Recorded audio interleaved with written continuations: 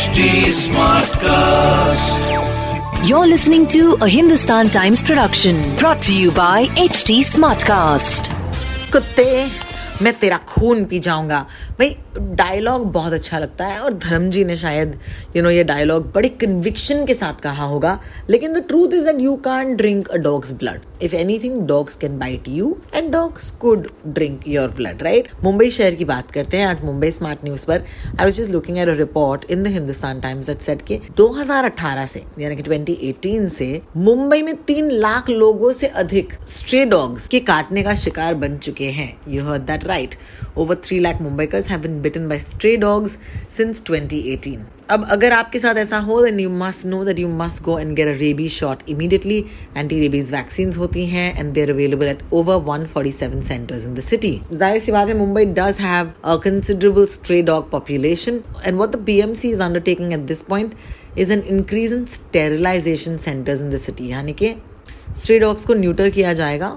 So it's like animal birth control, ताकि हम stray dogs की पॉपुलेशन को मुंबई शहर में कम करें. वैसे मुंबई में क्या आप जानते हैं स्ट्रे डॉग्स के पॉपुलेशन को कंट्रोल करने की बात केवल पिछले कुछ सालों की बात नहीं है.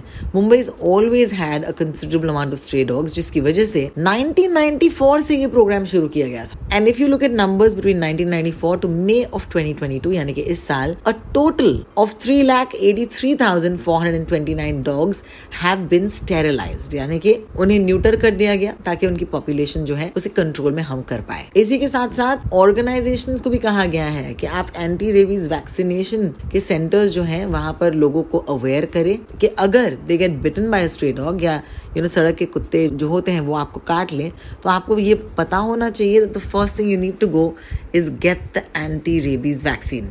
I'm sure dog lovers have a very unique point of view on this, which may not agree with the fact that sterilizations होते भी हैं. But at the same time, जब dog population बढ़ जाता है किसी भी शहर में, so it is a standard protocol that is followed. So ऐसे नहीं है कि मुंबई शहर में ही ये ऐसे एक स्टेप लिया जा रहा है. There are other cities in the world जहाँ पर भी ऐसे measures लिए जाते हैं. I was reading another report, just to get an idea of इस वक्त मुंबई शहर में कितने stray dogs हैं. And the stray dog population has significantly gone up as well.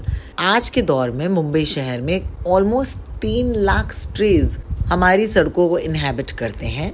और खास करके जब लेट नाइट आप किसी गली कुची से गुजरे या फिर किसी रास्ते पर से गुजरे एंड इफ यू आर निहत्ता यानी कि आप अकेले हो, then truly stray dog menace और terror is real. Dogs could follow your cars, they could follow your bikes. Bikers को अक्सर तकलीफ होती है और कई सारे रेजिडेंट्स भी हैं जो रात के वक्त के इन कुत्तों के भौंकने के कंप्लेंट्स करते हैं. जाहिर सी बात है, if you've got about 2,95,000 strays in the city, they are going to make their presence felt. अब ये dog census जो होता है, the last one was done in 2014, and it's interesting because 2014 में the number of stray dogs in the streets of Mumbai were 95,000. Okay.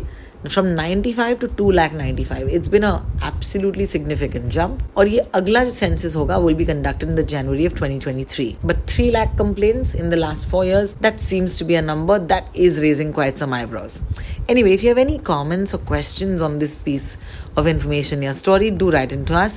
मैं हूँ Rotox on Twitter या Instagram, and this is Mumbai Smart News. We'll be happy to hear your points of view tomorrow. This was a Hindustan Times production brought to you by HD Smartcast. HD Smartcast.